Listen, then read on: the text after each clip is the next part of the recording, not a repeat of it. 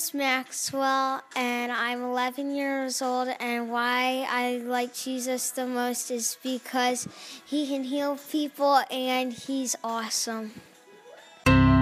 Being a kid isn't easy. You know you're supposed to be good, and sometimes you feel like you're doing a great job, but then the next minute, you do something wrong again. That's why we need Jesus, and to remember the good news of the gospel every day.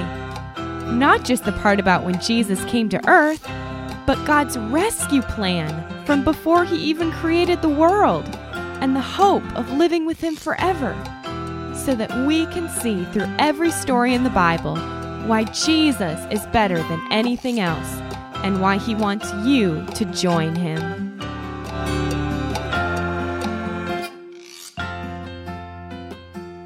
Hey guys, I'm Alicia Yoder, and thanks for tuning in to another episode of the Jesus is Better podcast. When you're excited to know Jesus better through his word, I think he can hardly contain his joy because he loves being our friend that much. Last week, we learned about more of the good ways God gave for the Israelites to live, and that some of the Israelites didn't like the jobs God had given them to do, like Korah and the other Israelite leaders. He showed them that he had chosen Aaron to be the priest in the tabernacle by making his staff produce buds and almonds, while the staffs of the other tribes put in the tabernacle stayed empty. Part of the job of Aaron and his sons was to carry the responsibility of the people's sins into the tabernacle. God told Aaron, "The Levites are supposed to help you in some of the jobs in the tabernacle, but they can't go near the pieces in the tabernacle or the altar. Otherwise, you both will die. No one else gets to come near to help. The Levites are a gift to you, but only you and your sons will serve as priests for the altar and inside the curtain." He also told Aaron, "You are in charge of all the offerings the Israelites bring, and any part that doesn't get burned on the altar, you and your sons can eat as a holy portion for you. When the Israelites bring in the first grain and wine of their harvests, you and your family may eat it, as well as the firstborn oxen, sheep, and goats the Israelites bring to me. When your children come into the land I promised, they will not have their own special land like the other Israelites, because I am your inheritance. The Levites will get paid from the tithe offerings the Israelites bring, so they won't have an inheritance of land either. But the Levites also have to offer a tithe, or part of the offering, back to me from what I have given them. That best part will be given back to you, Aaron." God also told Moses and Aaron to burn an entire heifer on the altar, along with some wood and scarlet wool, and mix the ashes with some water to purify the people. Then, if someone touched a dead body or went into a tent where someone had died, he would be unclean for 7 days and purify himself with that ash water. Otherwise, he had to leave the Israelite camp forever. While the people were camped in Kadesh, Moses' sister Miriam died, so they buried her there. There wasn't any water for the Israelites to drink, so they gathered together as a big group and said to Moses and Aaron, "If only we had died with Korah and the other men the Lord punished. Why did you lead us here to die of thirst alongside our cattle? Why did you lead us out of Egypt to this evil place? We can't grow grain, figs, grapes, or pomegranates, and there is no water." Moses and Aaron went to the entrance of the tabernacle and bowed before the Lord. God's glory appeared to them, and God said to Moses, "Take your staff, and you and Aaron gather the congregation. Tell the rock to give water while they are watching, so that they will all have enough to drink." So Moses got everyone together by the rock and said, "Listen, you rebels, should we bring you water from this rock?" He hit the rock with his staff twice, and water flowed from it so that everyone could drink along with their animals. God said to Moses and Aaron, "Because you didn't believe me and show my holiness to the people, you will not be the one to lead the Israelites into the land I've promised to give them." When they were ready to travel again, Moses sent messengers to say to the king of Edom, "We are your brother nation, Israel. You know how we lived in slavery in Egypt for a long time, and when we cried out to the Lord, He sent an angel to bring us out of Egypt. Now we have been camping right next to your land. Would you please let us pass through your land? We won't eat any food from your fields or drink from your wells. We will stick to the highway road." But the king of Edom said, "If you try to come through my land, I will come and fight you." Then the Israelites said, "But we'll stick to the main road, and if we eat or drink anything, we'll pay for it." But the king said no, and gathered his army to come against them. So Israel turned away to go another way. They came to a mountain, and the Lord spoke to Moses, saying, "Aaron's time has come to die, since you both rebelled against my command to speak to the rock, and may not enter the land I've given the people. Bring Aaron and his son Eleazar up on the mountain, and take off Aaron's high priest's garments and put them on Eleazar." Everyone watched Moses and Aaron go up on the mountain, and after Moses had put the priest's clothes on Eleazar, Aaron died on top of the mountain. When Moses and Eleazar came down, the people wept for Aaron for 30 days because he had died. When they moved on, a Canaanite king from Arad heard that the Israelites were coming.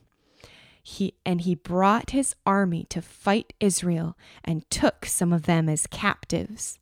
The Israelites told the Lord, "If you let us defeat this army, we will completely destroy their cities as an offering to you." God let them defeat the king and his army, so they destroyed all the king's cities. From there, they traveled around the land of Edom, and the people became impatient on the way. They spoke against God and Moses, saying, "Why did you bring us out of Egypt? There is no food or water, and we hate the food you've brought." God sent fiery serpents to the people, and many of them died from the snake's bites. The people ran to Moses and said, "We've sinned by speaking against God and against you. Pray to the Lord so that the serpents will go away." So Moses prayed, and God said, "Make a serpent and put it on a pole, and whenever anyone who is bitten looks at it, they will live." So Moses made a serpent out of bronze metal and put it on a pole, and every time someone was bitten and ran to look at it, they lived.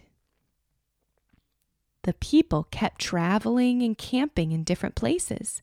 In one place, God told Moses to gather the people and gave them water from a well. So the Israelites sang a song about it. Soon they sent messengers to another king, Sihon, the king of the Amorites, and said the same thing that they'd said to the king of Edom. "Let us travel through your land. We won't eat or drink anything, and we'll stick to the main road." But King Sihon gathered his army to fight Israel, and the Israelites defeated him and took his cities and lived in them. They even wrote a song about their victory to sing to their children and their grandchildren. They lived in the land of the Amorites, but when they traveled to a place called Bashan, a king named Og gathered his army for battle against the Israelites. God said to Moses, "Don't be afraid of him, for I will give you victory." So they defeated the king and his army and people and took over his land. What do you think about the Israelites at this point of the journey? What do you think about Moses? Are you surprised God has stayed with the Israelites? Or do you feel God should have been kinder to them? Maybe not made them ever get thirsty at all? God had set up a way to stay close to the people, even as Moses and Aaron sinned and were told they wouldn't get to live in the promised land. He still used Aaron and then his sons to be priests in the tabernacle to deal with the Israelites' sin, and answered Moses each time Moses asked God a question or cried out for his help. Aaron and the Levites had to trust that the Israelites would keep bringing offerings so that they could do their work and survive, because they wouldn't get lots of land to plant crops and take care of animals on. God would be their provision, their inheritance. In the New Testament, Peter tells us that when we decide to follow Jesus, we become part of the holy priesthood of believers. That means God is our inheritance too, even though we'll also get to enjoy living on the land of the new earth with him forever. But right now, Jesus has sent us an inheritance through the Holy Spirit. He has made his home in our hearts so that we feel safe and loved when we meet him there, talking to him and listening to what he wants to tell us. The Israelites had to bring animal sacrifices and use some of the ashes to purify themselves. But the prophet Isaiah said that when Jesus comes, he would trade in their ashes for a crown of beauty, clothes of praise instead of despair.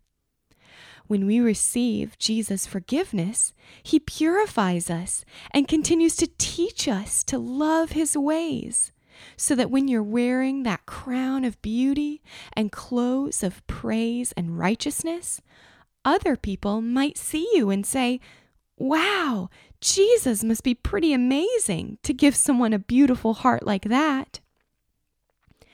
But sometimes you might not feel like Jesus is giving you beautiful blessings.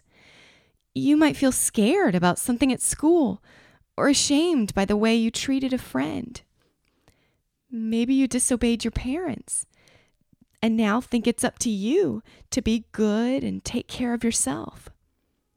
The Israelites blamed God and Moses because they couldn't provide water for themselves and were even getting sick of eating manna. The food God had given them to bless them tasted worthless to them. But when we get frustrated with what's going on in our heart and situations in life, God doesn't need to send snakes to bite us. He sent Jesus to crush the biggest serpent's head so that we wouldn't have to be bitten and die and be separated from God forever.